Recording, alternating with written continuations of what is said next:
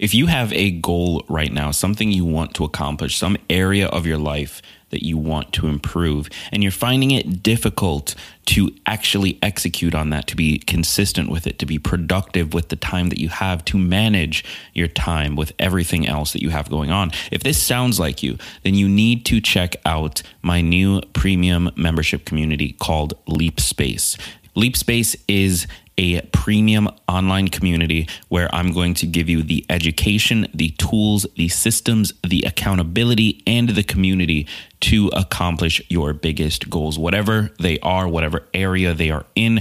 We are going to help you along this journey, and you're going to take that journey with many other people just like you. So if you want to learn more, head over to www.leapspace.co. That's www.leapspace.co. LEAPSPACE.co. I'll talk to you there. In this episode, I'm going to break down how to define success for yourself. Get excited, because this is Tiny Leaps. Big change. Big change.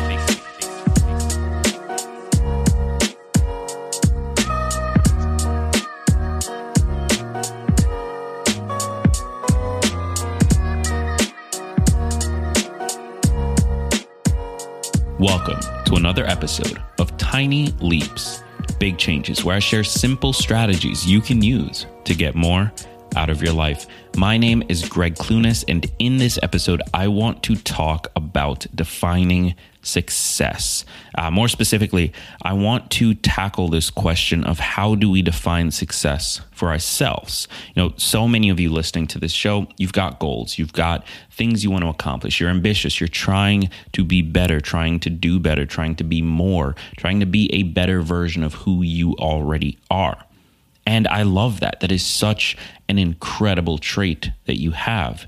The problem is that for those of us who actively try to improve our lives, there is often no finish line. There's often no understanding of what that success actually is. And as a result of that, the big drawback is that if we do not take the time to define success for ourselves, well, one of two things are going to happen. Either somebody else will define what success looks like for us, or we will never actually be able to point to it and say, I accomplished this.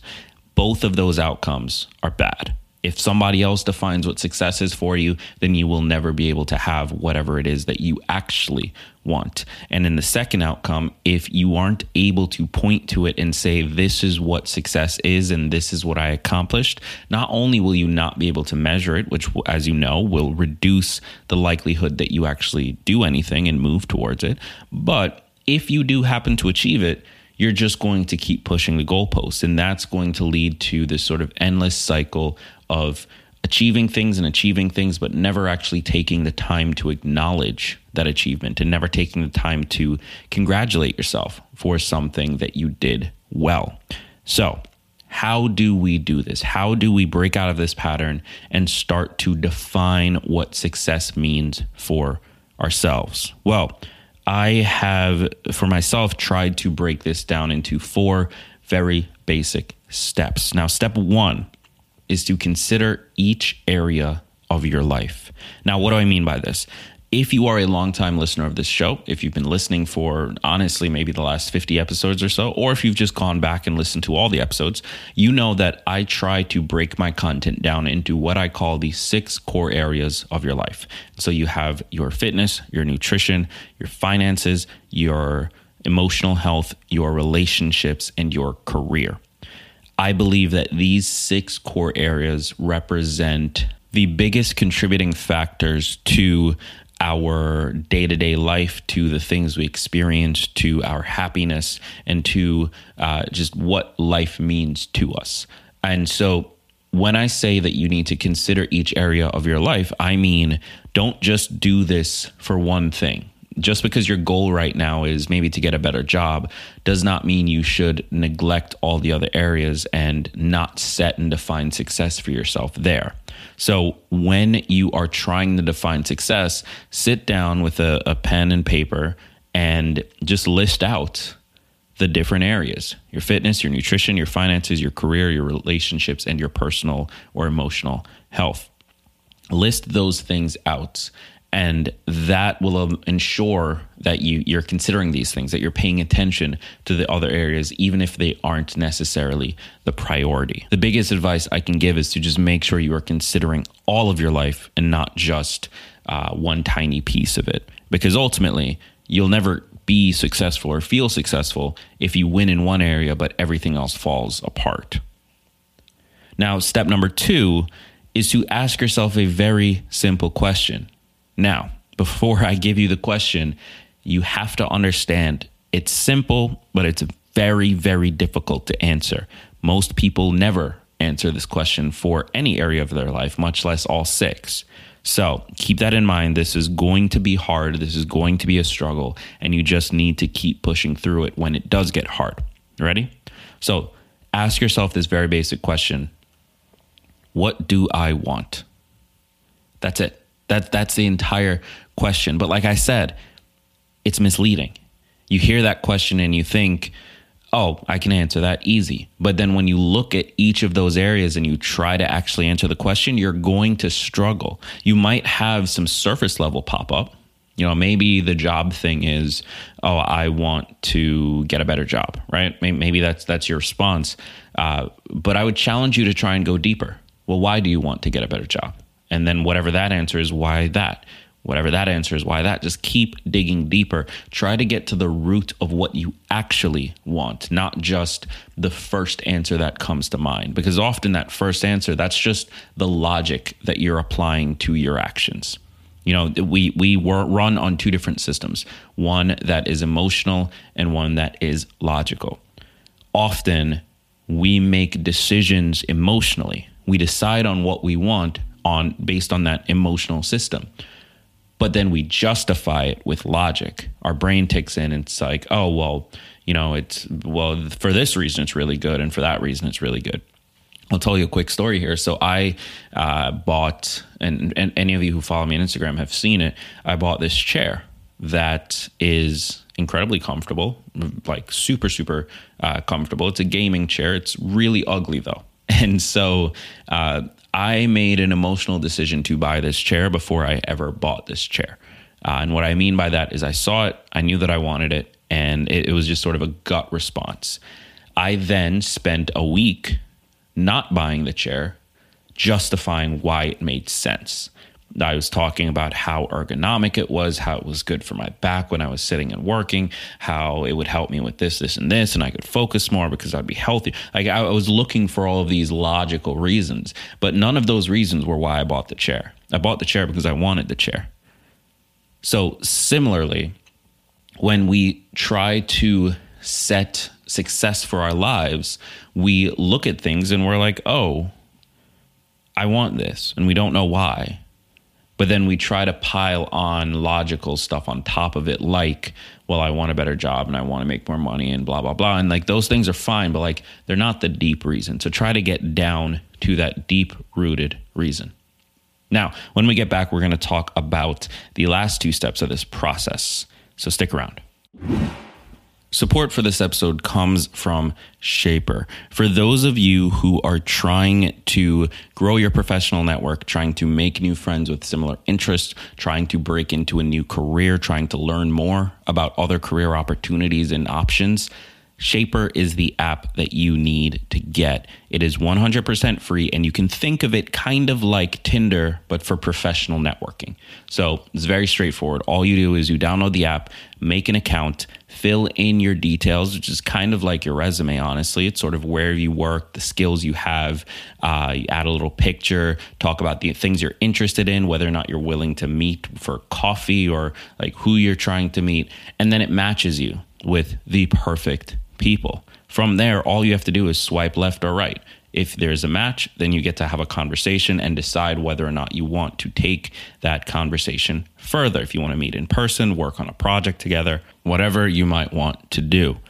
It is such a cool app. I've been using it now for at least 2 years, and I've made some really, really cool connections, had some great conversations as a result of it. In fact, many of the people that I see regularly are people that I met through Shaper. So I highly, highly recommend, if you're about to move, if you are just looking to expand your network, if you are trying to improve in your professional life, then you need to download Shaper. It's 100% free, and you can get more information about it by going to www.gregclunis.com/connect. That's www.gregclunis.com/connect. All right, so the third step to defining success for yourself, for your life, is to take action. So you've listed out all the different areas of your life that matter. You have identified what it is you want in each of them, what success could look like for you. And then you've got to take action. You've got to sit down and do stuff. Now, this can be small stuff. You can take tiny leaps, or it can be big, aggressive stuff. Ultimately, it doesn't matter. Your job is just to start moving, because that movement is what allows you to start testing. Because here's the big thing with defining success for yourself. It's going to change. What you want today is going to be different than what you want in a week. And it's going to be different than what you want in 3 years and 5 years and so on and so forth. And so you need to get actual data, especially because what you think you want might not actually be what you want. So how do you get data? Well, you start taking action. You put things out into the marketplace and you get feedback.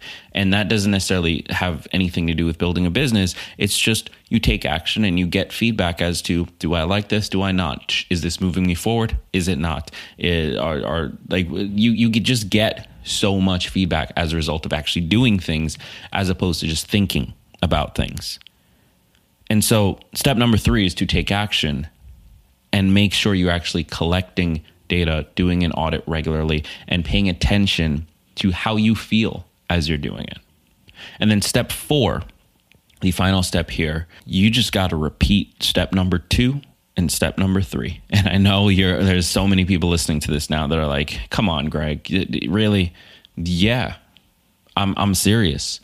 You need to repeat steps 2 and 3. You need to revisit, what do I want? Keep answering that question over and over again, because guess what? It's going to change, and it's okay for it to change. It's totally fine. Your goals and your desires and what success looks like is supposed to change throughout your life, because you are changing. And so if you aren't repeating that process and you're setting this same definition of success over a long window of time, but you're still changing as a person, guess what? You're eventually going to get that thing and you're not going to feel that successful, because that's not what your definition is anymore. That's not what you actually want anymore. It's just the thing that you wrote down a long time ago. So you've got to repeat that process of auditing what it is you want, asking yourself that question, going through each area of your life, asking the question, finding answers to it that make sense, digging deeper on those answers.